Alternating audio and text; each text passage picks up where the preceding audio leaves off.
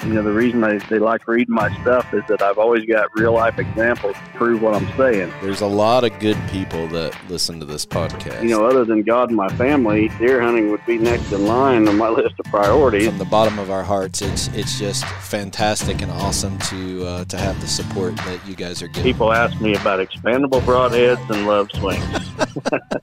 Chasing Giants with Don Higgins and Terry Peer. Brought to you by Osseo Camo, nature's most lethal camouflage.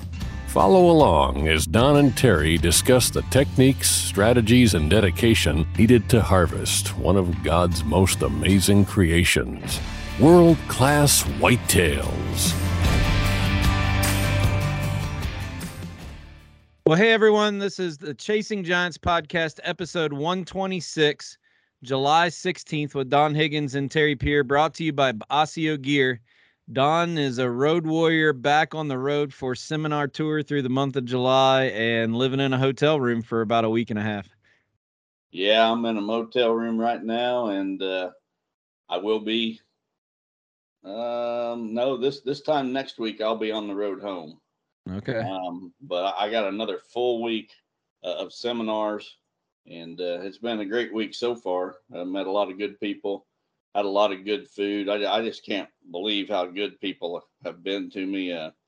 I see it every winter when I go on my consulting tours, but, people bringing me food, baking cookies for me to send on the road and just various things. And every time I make a stop, I've got some kind of goodies that I'm taking with me in my truck, to munch on going down the road or just this and that. So it's been fun. I'll throw out there that the first seminar, I didn't know if we was going to be able to pull it off. I pull up my laptop and I've got the PowerPoint up for my presentation. I can't get that stinking thing to work for anything. And finally I said, is there anybody? And I'm in front of a bunch of Amish people, 90% Amish. And I said, is there anybody out there that knows anything about laptops? And lo and behold, this lady comes up to help. Well, it turns out that it's Jessica Waitzel, that her and her husband own the Extreme Blower product that we plugged it on here a couple times. I mean, yeah, we've purchased them, and they've donated units for the Lester's Feet raffle. They're not a sponsor or anything. I've actually never met them in person. But we know them through the hunting industry. But we've talked about using their stuff. You put it on a leaf blower and blow your seed out. Yeah, it's the first time I ever met them in person. Fantastic people, both of them. And, she came and saved the day and got my laptop working in no time. And I was able to go home with the presentation. But I'm getting ready to use my Extreme Blower here before long and plant my fall plots. Anybody that has never used one really needs to look into this. You just put it on a, like a gas powered leaf blower, and it's got a little container that with a, I don't know, what do you call it? A trap door that drops your seed down into the tube and blows it right out the tube with your blower. It's perfect for small seed like clover or plot topper or something like that. You could use it with bigger seed too, for that matter. But if someone's not ever used one and you don't have, a fancy drill like the Genesis drill I use or something like that, it's a great way to plant. So last time we talked about them on the podcast, I think they sold out all their inventory, and Jessica told her husband, tell them guys from Chasing Giants quit talking about us. She was behind on shipments so much. But no, it's a pretty cool unit. I'll give everybody a little tip. I use mine on a Milwaukee M18 battery powered leaf blower. And the tubes on the new battery powered blowers are a bigger diameter than the gas blowers. So the little adapter that you wrap the rubber bands around and put it on there, it doesn't quite fit. But the thing I found is if you get some foam tape like you would use underneath of your bed cover, you can buy it anywhere, but just some of that foam tape and lay in there, it forms a gasket if that tube isn't the right diameter for that adapter. Works beautiful. So you don't lose your leaf blower either. The little bubble or the container just pops off and you can use your leaf blower the rest of the year as normal. But great people, great product. Again, we're not sponsored or affiliated. You just met them for the first time, and it sounds like we owe them a thank you for getting your laptop up and going. Yeah, I was a little bit worried if I don't have my laptop or my PowerPoint, to guide me along in my presentation, it becomes a question and answer session pretty quick. But Jessica saved the day. And those blower products, they can be used for other things besides just seed too, fertilizer, salt for your driveway. Yeah, people use it for salt on their driveways, but a really simple concept. But man, I'll tell you what, and it's not very expensive either. You can buy them really reasonable and be set up. It's almost the price as a broadcast spreader. The coolest thing we ever did with it is we broke every OSHA safety protocol out there, but we rode in the back. I rode in the back of my side-by-side as my buddy drove along standing corn as it was starting to turn and dry down. And we blew cereal grains into the corn. Of course, it blew it, 5, 6, 8 rows over into it. And we just drove along the field from a higher elevation and shot it up over the top. Worked fantastic.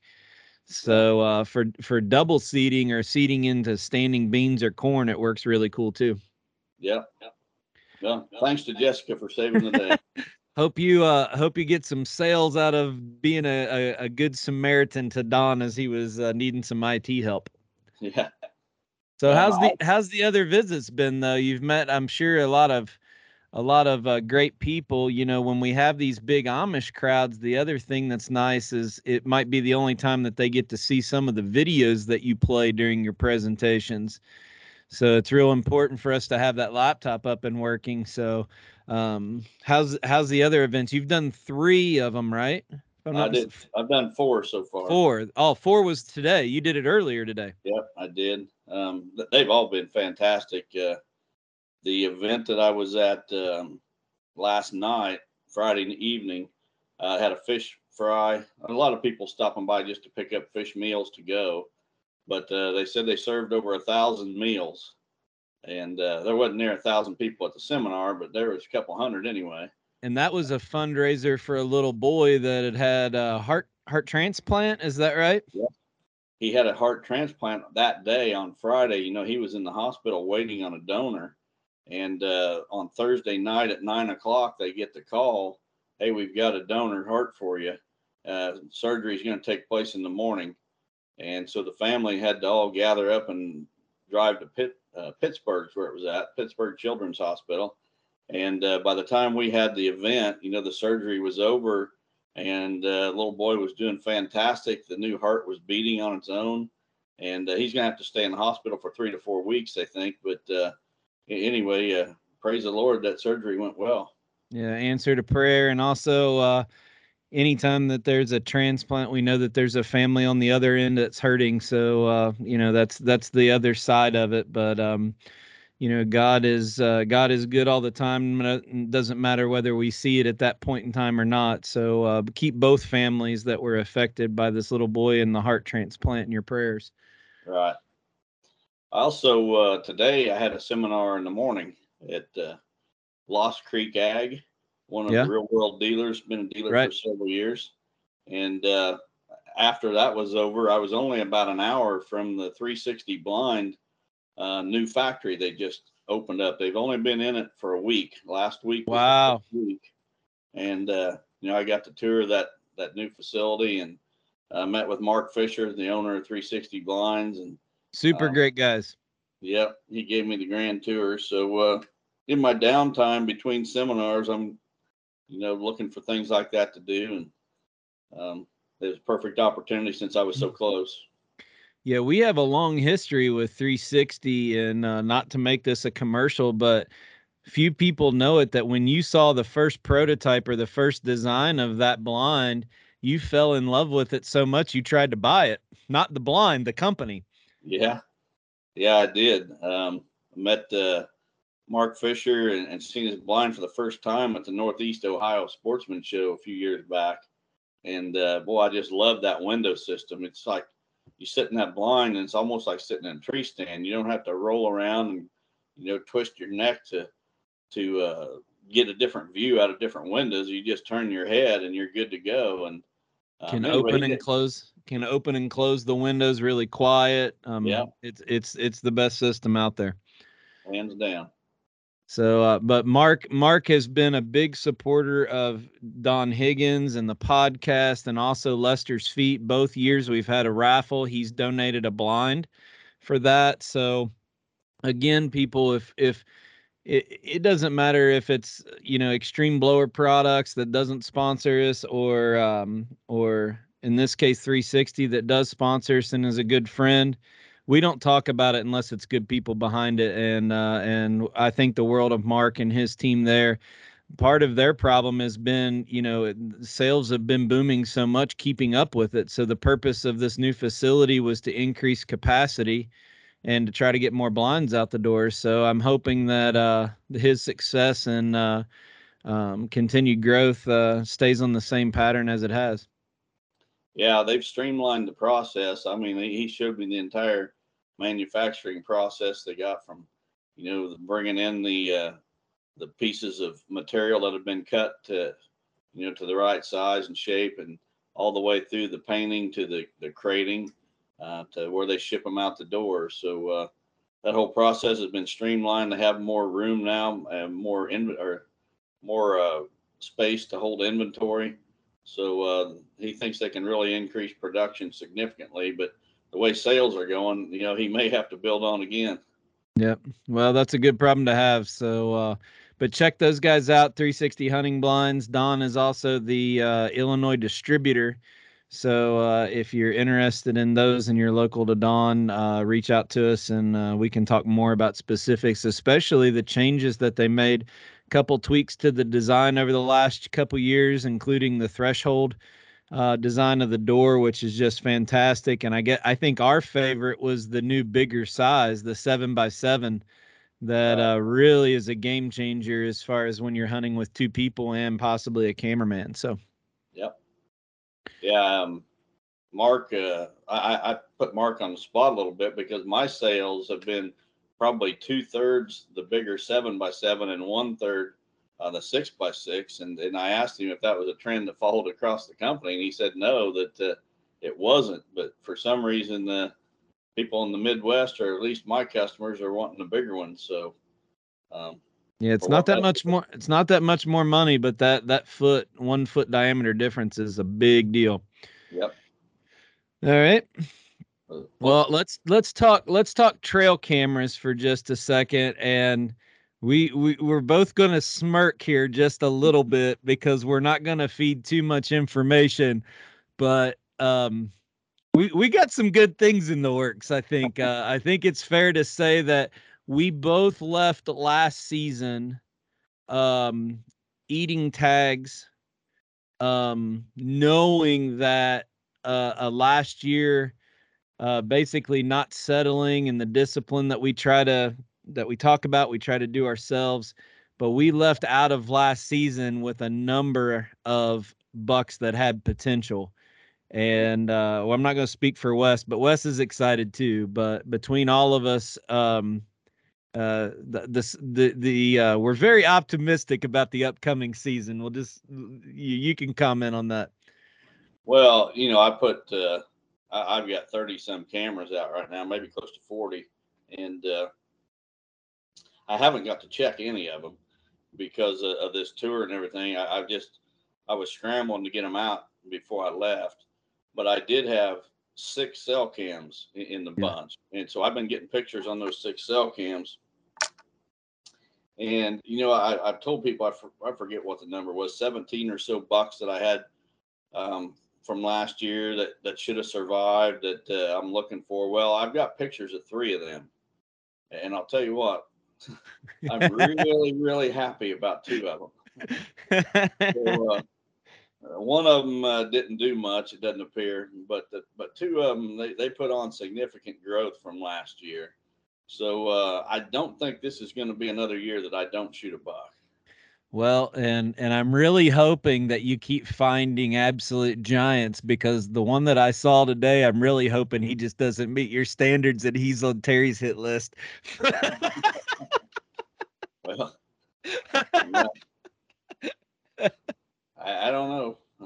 We'll just have to see what all turns up. We might have to let that one go one more year. I don't know with what he turned into. That's going to be an interesting story. So, Kentucky looks very good.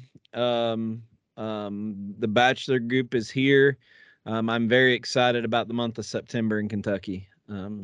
It's I haven't gotten any cameras out in Illinois. It'll be a couple weeks before I run out there, but I think there's been years where we've kind of just been hopefully something shows up mentality, but closing out this year knowing what we knew was there and what we knew survived, we had a lot of anticipation before we started getting some of these pictures, and then when we got these pictures, it's going to be exciting. We're going to take you guys along for the ride, but probably not going to share a lot of them until they're dead.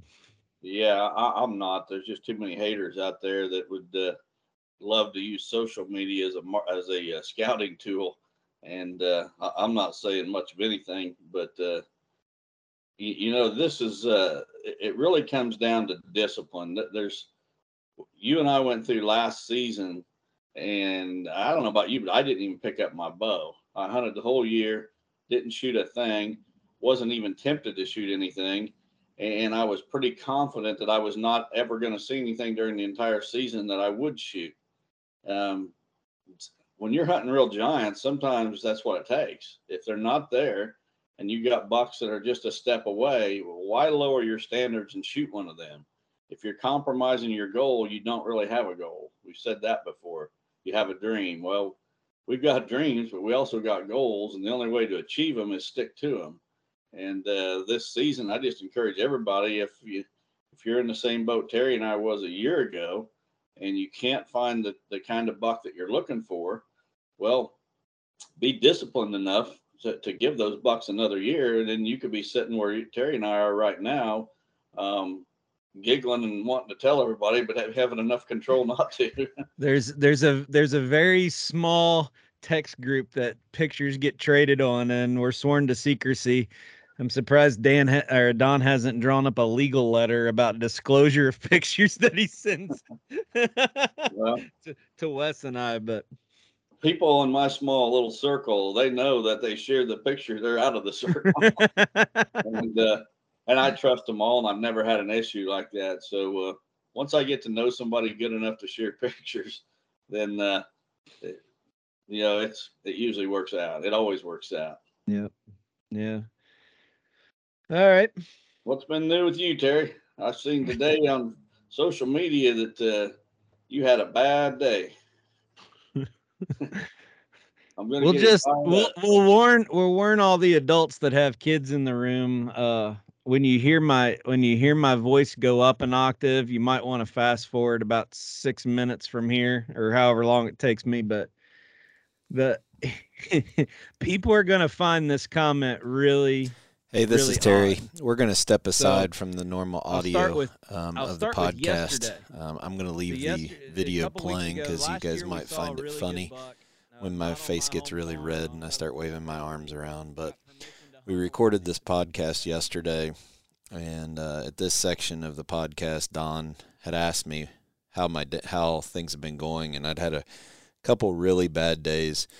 For those of you who follow me on social media, I talked about a target buck that I found that's not on my home farm that cattle got in. So I'm fighting cattle again.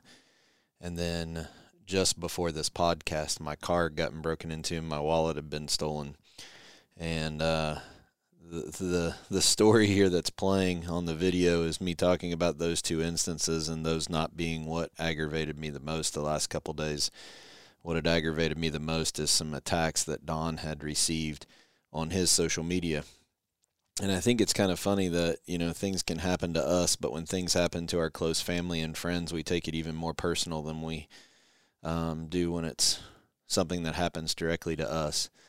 So as I thought about and prayed about this over the last 20, or I guess it hasn't been 24 hours, probably about 12 hours, I realized that as I started getting more wound up and more fired up, taking up for Don for this specific situation, I didn't do the right thing, and to be honest, I pretty much went right back at that guy's throat. And what hurts the most is sometimes when we get attacked by having a platform like this, we don't know the person. In this case, we do know the person. We know the family. This person that attacked Don with just 100% lies has even hunted on Don's farm and killed a buck. So the stuff that he said, it was just a vendetta, for lack of better terms. And I did the wrong thing and started trashing this guy on the podcast. And it isn't the right thing to do. I want our podcast to grow. I want our platform to grow, but not at the expense of someone else. I know that many of you like to hear us get on rants and say it like it is, and that's fine. We'll continue to do that. But in this case, I was wrong. I'm a human. I'm not perfect.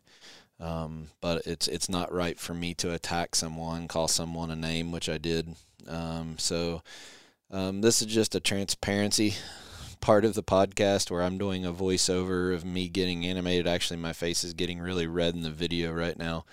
But you can get a laugh out of it, and just understand we're all human. I think that one of the points that I made right about now is that God made all man in the likeness of him, or in his own image. And I just think Satan uses our insecurities, our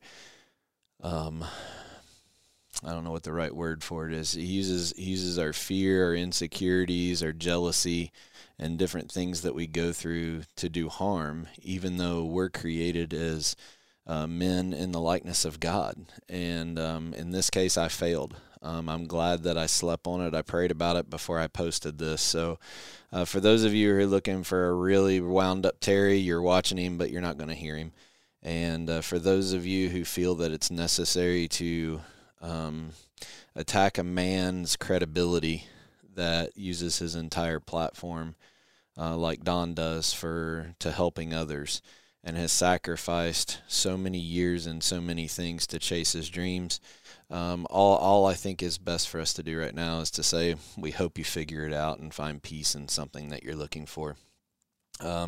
You're going to hear a couple sarcastic kind of references throughout the remainder of the podcast to this rant right here, as I'm pointing my finger at the screen, yelling at the people that made the post. I'm not going to be able to take all those out, so if it sounds confusing later when I make some references to this rant, you'll just have to understand that that's part of what got deleted out. Thanks for your patience, your forgiveness, and let's try to be kind to one another. And I'm just thankful that this didn't get out there and embarrass myself, my family, the Chasing Giants brand.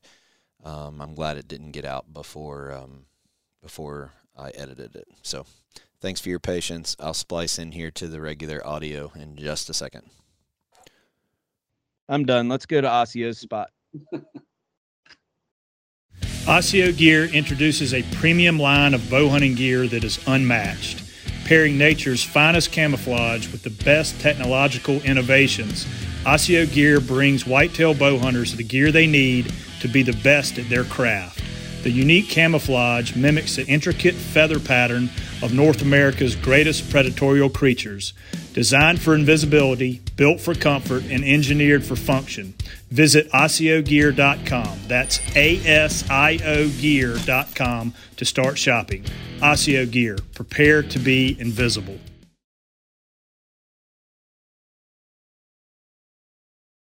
All right, Don, I hope my mother didn't listen to that. And again, all the listeners, I'm sorry. I tried to give you warning to skip forward if you didn't want to hear it, but I consider my friends a very tight circle, and when somebody tries to hurt them, I get a little protective. So with that, I'm going to share my screen. We'll go to the first question of the night, and hopefully I won't get too wound up. I'm not sure where this one question is. I think it's number 2 I might get mad about, but... All right. Our first one comes from Ethan Jansen from Riddott, Illinois. He says, "Dear Don and Terry, we often hear you guys talk about how rare world-class bucks are. It got me to wondering if they are truly ultra rare, or if there are just that many that are taken before they have time to reach their full potential. I know most bucks will never be world class, but I often wonder how many bucks we see on a regular basis that could be giants, but we never get to see them at their peak. Thank you for all you do, and a big thanks for being so bold with your faith. It's helped me to be bolder in my own faith. God bless.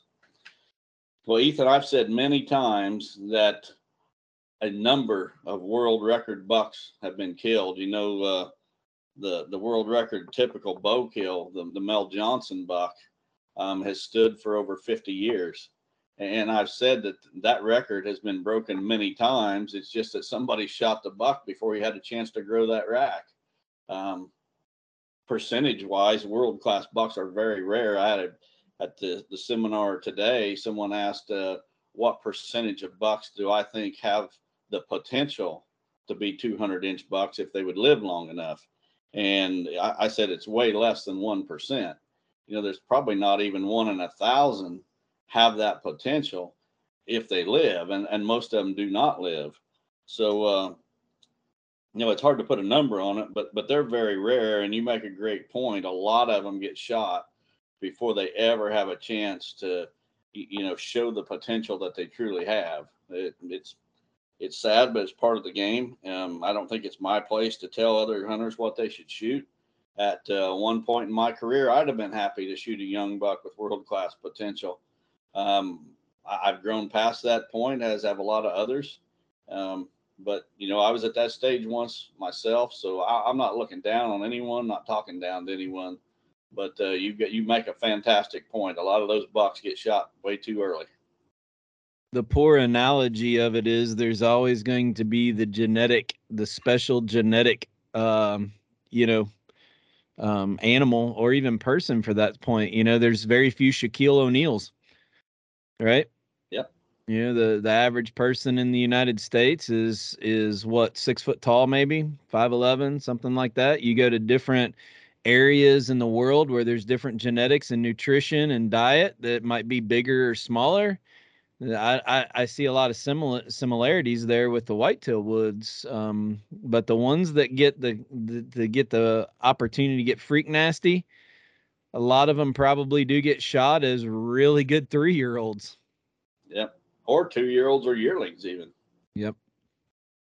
Okay, let's go to the second question here, and I'm gonna since yeah, all right. So this next question, I just deleted the last line of it because this guy actually left a name on there of who it was. I'm not going to get specific on that, but I'll let you answer the question. After I was the one that went off for 10 minutes, I'm telling you not to do it. This one comes from Paul from Berg Hill, Ohio. He says, "Hey, Don and Terry, just started listening to the podcast and love it. Keep up the great work.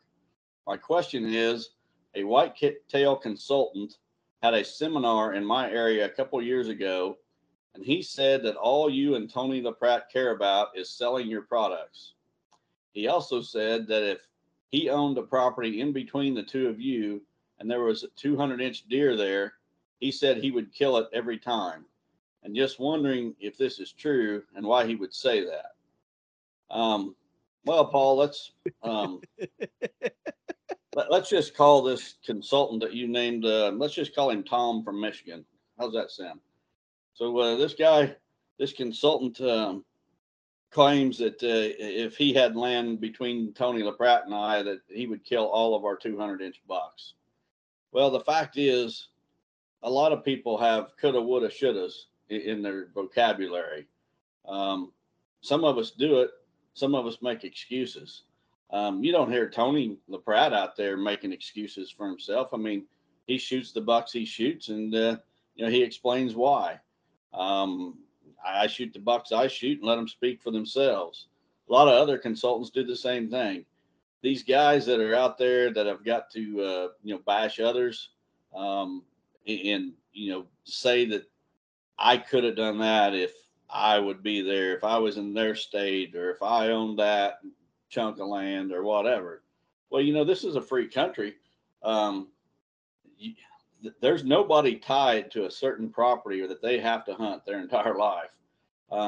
You can travel out of state. If you're skilled enough as a deer hunter, you go where the bigger deer are and shoot them. You prove it.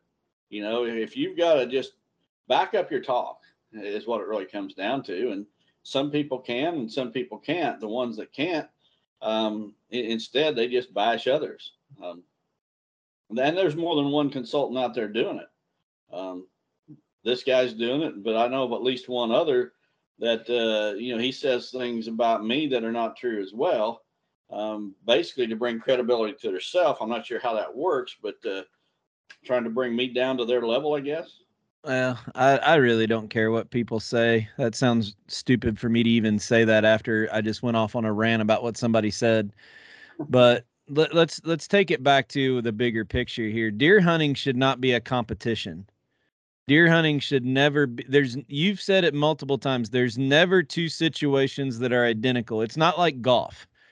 You can't have two people that tee off on the same hole in the same weather conditions and have to compete against each other or the course. Deer hunting, there's never two opportunities that are identical. And I don't care if people compete in these contests, but these contests, even where you enter your name and make a team and what you kill that year is in a contest against somebody, I don't like it because we're forgetting what this sport is. The sport, for me anyway, and I know it's different for different people, but for me, it's the challenge of creating and manipulating habitat to attract, grow, or keep bucks to a mature age and then decide if I want to hunt them or not. The hunting piece is the smallest portion to this whole thing. And for someone to say, if I did this, I would do a better job or a worse job, there's no way to quantify that. If somebody is trying to use that as one of their spiels, that should be a red flag. Immediately dismiss it. It's not even worth saying his name on air. I really hope that someone who was at that seminar won't trust a word he says, because how do you even quantify that? Just more white trash, entitled liberals that think everything should be handed to them. So I'm sure that guy's problem that said that about you is probably breaking into somebody's car right now at a softball park, stealing the wallet from a volunteer softball coach that's trying to help kids. That's probably the level of the people we're talking about here. Well said, Terry. You're on a roll tonight. I'm gonna keep you going. I'm gonna prod you the whole way. I might get fired. You might get a bunch of hate mail of anti-Terry. Find another co-host. We don't want to listen to him. So nope, I'm gonna keep prodding you along the whole way. Hey, I got an update about Lester's Feet while we're in between questions. The winner of the Chevrolet truck that was donated by Victory Chevrolet and Midwest Land Group picked up his truck yesterday. Awesome. So he ended up flying down. I believe he was from Wisconsin. Was that right? Yep, Justin. So he flew to Kansas City, and Chris Yates' team picked him up, took him to the dealer. I hope by the time this podcast gets produced in the next probably 24, 30 hours, I'll have a picture of it. We can put that right now on the podcast. But for everybody that has been part of this Lester's Feet journey, there's so many families that have been touched by this, and with the donations that people have done and given, and even if they're buying a raffle ticket with a chance to win, the trickle out effect of this, think of it as a ripple in a pond. One small ticket is going to affect so many. And without stroking you too much, I want to take a minute just to thank you, because this podcast, nothing about Terry Peer people come into this podcast and listen for.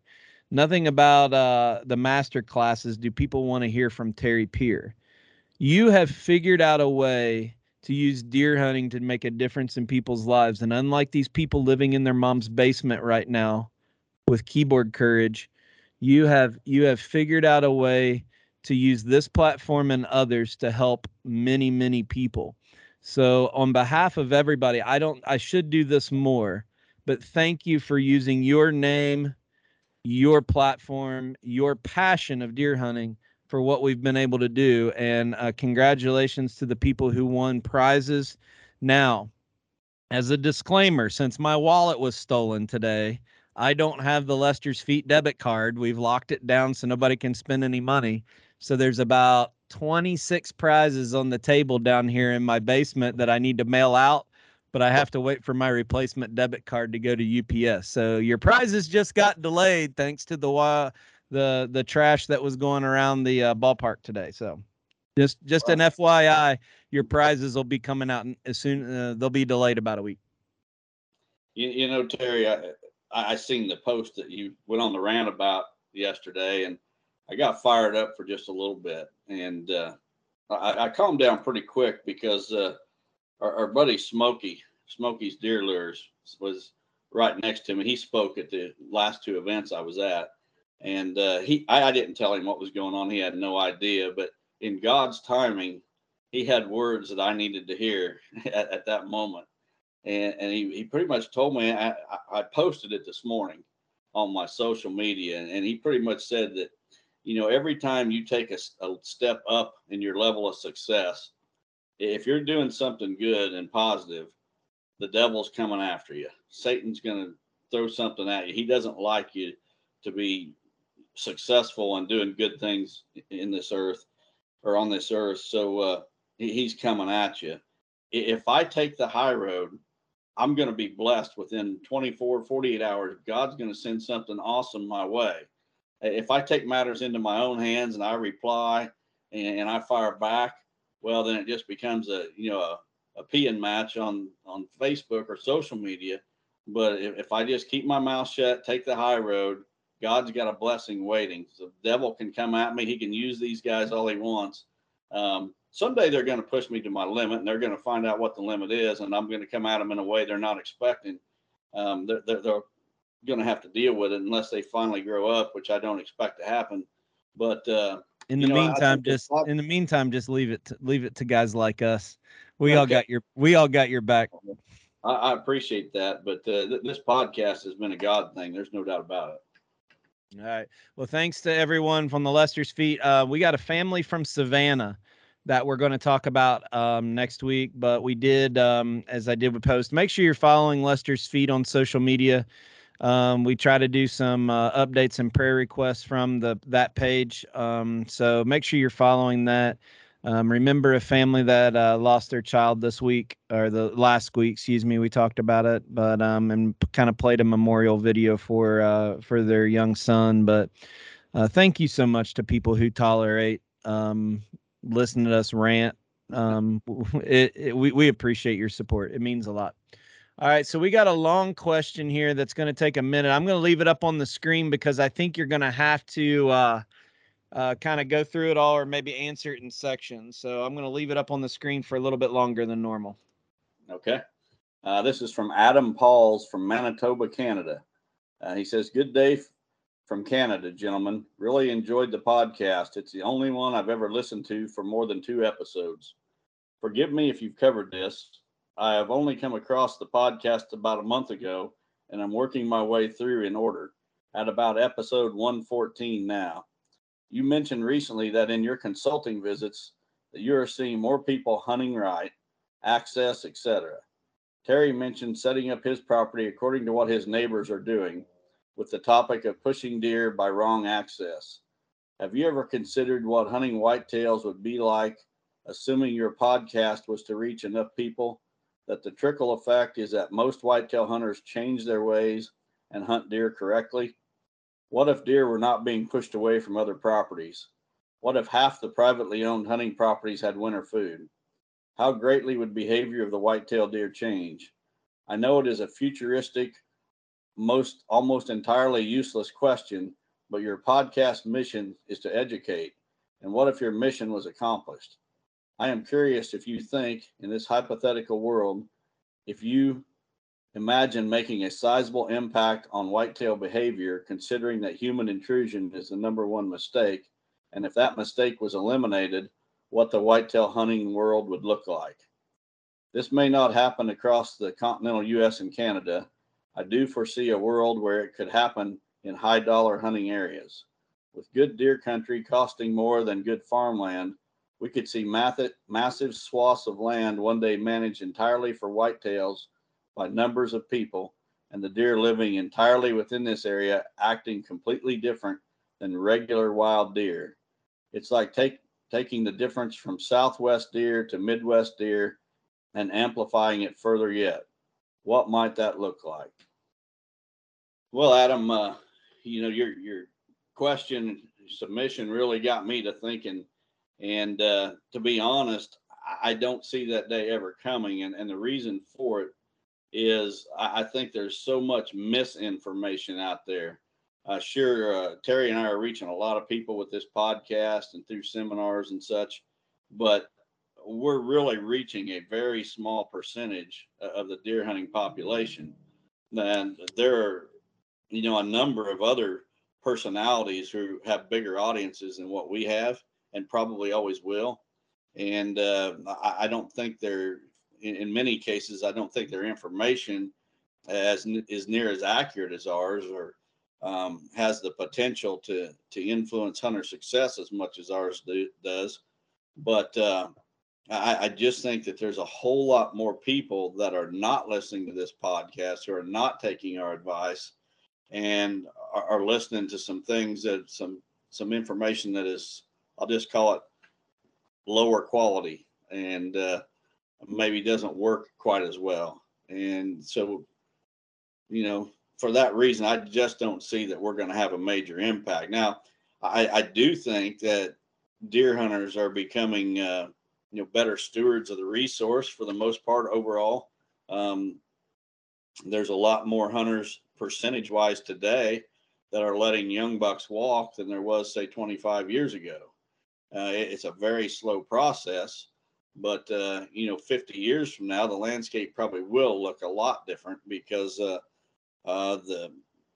demand for hunting land is such that you're either going to own it or you're going to lease it. And it's not too far away. In some areas, it's already that way. The days of knocking on doors, it just gets harder and harder each year to gain permission just by knocking on doors. Public lands become more crowded. So I do think the hunting landscape is going to change, but I don't think it's going to change in the way that you described, because our audience is so limited and such a small percentage of the deer hunting public. We'll never have enough people that have the same common goal either. I mean, everybody hunts for a different reason, and to have people do what we're trying to do, it's a very small percentage at the level we are. I think there's things that we talk about that everyone can take from and apply their goal to it. But to say that there's going to be enough people that are going to pass a 150-inch deer because they think he's only 3 years old is I don't think it'll ever be that way. Nope, I agree. So, and I'm not saying I blame people for shooting that deer if that's what their goal, where they're at in their career. I'm not saying that. I'm just saying there's never going to be enough people on the same page. Yep. We're in agreement on that one. Hey, Spinks from Quiet Cat here in our virtual showroom space, where you can connect with a product expert and learn all about our bikes, our accessories, and what makes Quiet Cat the leader in off-road electric bikes. Schedule a live session today by clicking in the link below or going to quietcat.com/meet.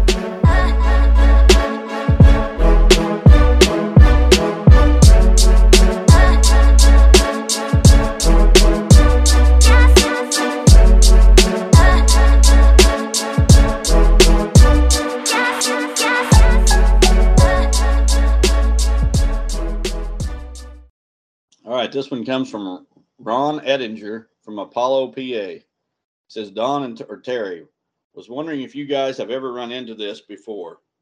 I have a trail camera picture from a year ago with a buck that has split brow tines on one side of his antlers. This year, I have pictures of a buck with split brow tines, but on the opposite rack. Was wondering if this could be the same buck from a year ago. Have you ever had one do this? Thanks for all you do. You did. Congratulations on your amazing raffle.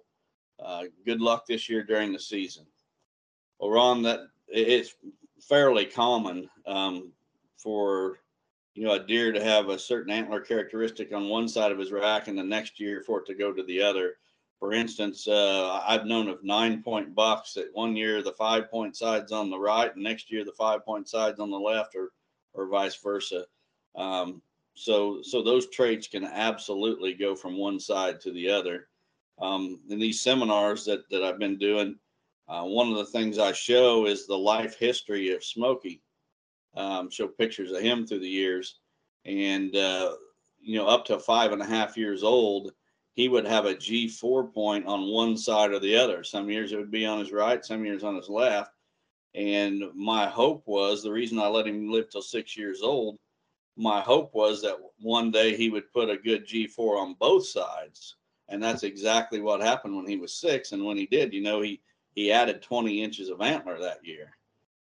So yeah, it absolutely can and does happen. And it's not all that rare, really. So if I'm in Daniel's situation and I'm toying with myself, is this the same buck? So I think he said one brow tine had a fork and then it went to the other side. What are some other tips that you would look at to say, is this the same buck? Just for the people listening, we got a fork on one side, then it goes to the other. How do I kind of mine down further to say it is or maybe not? Well, the big thing is the main beams. Whatever shape those main beams are, if it's a narrow rack buck, he's always going to be narrow rack. If he's a wide buck, he's always going to be wide. If those main beams come around to the front and maybe the points almost touch, well, they're always going to come together and, be pointing at each other and almost touch. If they come up and come around to the front and swoop upwards, well, they're always going to do that. That shape of the main beam and basically the basic shape of the rack is going to remain consistent from year to year. Brow tines also typically stay pretty consistent. If they're short brow tines, he's pretty much always going to be a short brow tine buck. If they're long, he's pretty much always going to have long brow tines. If he's got multiple brows. But the thing of it is, some of that, not the shape of the rack, but like the brow tines, as that buck gets older, sometimes they will add extra brows or stickers off brows or things like that. But the general shape of that rack is not going to change very much at all from year to year. There's an interesting little tidbit that you can say about Smokey that you could tell Smokey apart, and it wasn't even anything to do with his rack, and that was down the back of his neck, wasn't it? Yeah, he had a mane. So you could even tell him after he shed his antlers, because he had that hair standing up, that mane on the back of his neck. Yes, imagine a big cowlick or like a horse mane going down the back of his neck. So I think that a lot of times there might be a body pro or a feature or something. If you're using a trail camera that's got good enough resolution, you could look at for other different things to compare between the deer for year to year. Right. All right. Well, our last question of the night. Okay, our last question comes from Jason Clark from Spring Grove, Pennsylvania. He says, "Hey guys, I was recently introduced to your podcast and I have to say I can't stop listening. I have learned so much about what to do and what I'm doing wrong in these last couple of weeks. So thank you for that. I have 2 questions. First, with the implementation of legalized crossbows across the country, do you feel that it may have a negative effect on the numbers of mature bucks given the power and the distance they can shoot? And my second question is, I've been seeing some information from another outdoor platform that confuses me. They said that this time of year, July, is a great time to start making mock scrapes, and that making these will keep mature deer coming back to the scrape right throughout the season. Your insight means a lot, and thank you for taking the time to explain. Let's go, Brandon." After he hears my rant, it might be his last week listening. I bet he's hooked for life now. First question on the crossbows. Crossbows are definitely having an impact on deer harvest figures in many states. The big thing that I see, it's not because of the distance or anything that a crossbow shoots. The big thing is the number of people that it brings into the archery season. So a lot of gun hunters, they're now taking part in the archery season using crossbows. So we just have a whole lot more people out there during the archery season, and it's really it used to be that once I got a buck that I was watching past gun season when he was 3.5 years old, the odds were very, very good that buck was going to live to 5, 6 years old. Today, that's not the case. The hunting pressure has increased to the point where I never count on any buck making it to the next season. It's just pressure has increased that much. Now, sure, a lot of them still do, but a lot of them don't either. So that's the impact I see from the crossbows. And what we're talking about crossbows, a lot of people have gotten the idea. I mean, there's been some jokes thrown around at these seminars I'm doing about me and crossbows. I am not anti-crossbow. If someone is, physically not capable of shooting a compound bow, I've got absolutely no problem whatsoever with them using a crossbow during archery season. What I do have a problem with is able-bodied people using a crossbow during the entire archery season. And if they want to use a crossbow, fine, use it during the gun season. If you're a big crossbow fanatic, use it during the gun season. But I don't want people to think that, I'm against crossbows for those who can't pull a compound bow, because that's not the case at all. Now, the next question, what was the next question you had there, Terry? You putting scrapes up in July. Yeah, scrapes in July. There is no doubt that bucks will hit mock scrapes in July. The thing you got to remember, though, is during the summer, those bucks are in bachelor groups, and they're probably not even going to be there come fall. So the idea that somebody's putting out there that you get these bucks starting to hit scrapes in July and then they're going to come back during hunting season, that's just false. Now, some of them will for sure, but those bucks that disperse to a different fall range, they're not going to be anywhere around where they are in July. So it's not going to have any impact there whatsoever. Personally, I start moving my cameras to mock scrapes around Labor Day. About the time the bucks are shedding velvet and the bachelor groups start breaking up, that's when I shift my cameras from food sources to rutting areas. And a lot of those cameras get moved to mock scrapes at that point and stay there for the rest of the fall. So I want to dive into this just a little bit because the question reads, is it a great time to start making mock scrapes? So I think that there is an element that we can talk about here, because we put our rope scrapes out in the winter after season's over. That way all the scent's there. But one of the things we do during the summer is we'll go and rake that back, because we've sprayed Roundup underneath of it, and we'll go pull all that stuff back in the summer. To say that we don't maintenance our mock scrapes or we don't do anything with them in the summer or July, I don't think that's accurate, because we actually do. So if your question is, should you maintenance or do something with your mock scrape, or, use your licking branch or cut a pine tree and have it hanging down, I don't think there's anything wrong with that. But to use that as inventory at that time of the year, I think that's where you're talking about. But I do think that there is, correct me if I'm wrong, I think there is things that we can do to prepare for season for our mock scrapes before we move our cameras there. Yeah, absolutely. And if you've got a mock scrape in an area where there's a bachelor group, there's a very good chance they're going to come in and work that mock scrape. You can get some good pictures there. It's I think the question was, if you get them hitting the mock scrapes in July, they'll continue to do so right on throughout the season, right? And some bucks will, but some of those bucks you're getting pictures of in July are not going to be there during the hunting season. Yeah. So I guess my point was, there's things, we're not against doing anything with scrapes. I think that was one of the things that kind of surprised everybody at the great debate is Tony was really big on a lot of mock scrapes. That's one of his strategies, but they were trying to tee up some drama there between the two of you. And you're like, I use rope scrapes, and that's a form of a mock scrape. So yeah, it kind of diffused that question a little bit. It's a big part, especially in an area like Illinois where we can't feed or use mineral as a way that we use to get inventory. Because if you have that rope scrape in the right spot, you'll get every buck that's there on that. So a mock scrape, how we use it or other people use it, is a great tool that has to be kind of worked at different strategies. I caution people with intrusion topic and also smell. That's why we put them out in February and then go in there and just work the ground underneath of it without touching it through the summer. Right. Yeah, that human intrusion factor is huge, and do it the right time of the year, and you don't have to worry about that human intrusion. Well, we've come to that point in the podcast where we have to kind of figure out how to end it. And the funny thing is, right now, as people are listening to the end of this podcast, they're going to hear, why does Terry keep apologizing for his big rant? And if I decide to edit it when I go back, and not all of it's there, they're going to be really confused. So I think you need to leave it, actually, but we'll see. Yeah. But thank you so much for all the support.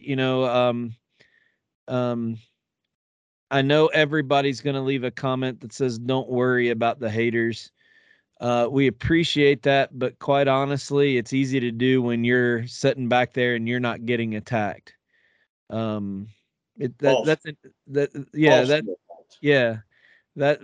an easy statement to make. It's personal.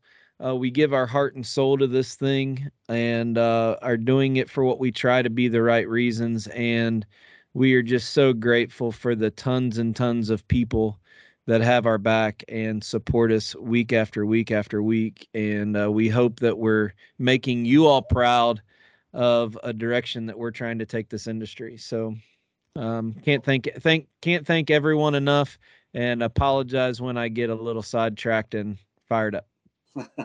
Well, I'm taking a little bit different approach, Terry. I got fired up when I first read that, and then I remembered that if I take the high road, God's got a blessing waiting on me.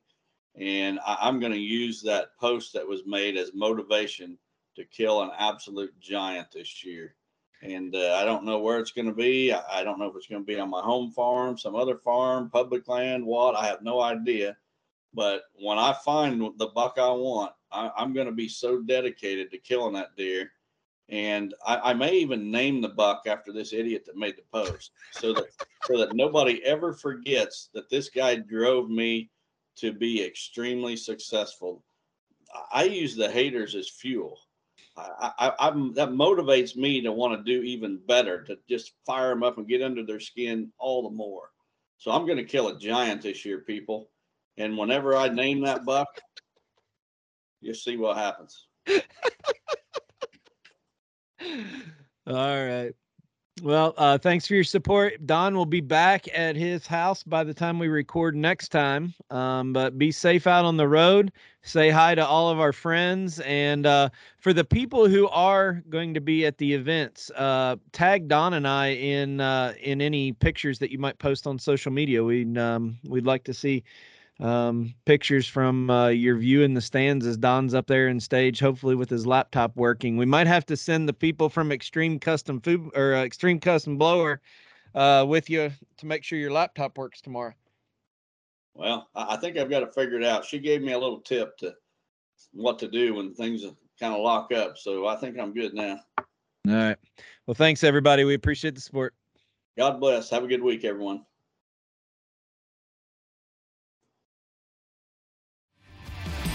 Chasing Giants has been brought to you by Osseo Camo, Via Farm Real Estate Company, 360 Hunting Blinds, Victory Chevrolet, Real World Wildlife Products, Matthews Archery, Novix Tree Stands, Gingerich Tree Farm, WildlifeFarming.com, Quiet Cat, and Vortex Optics.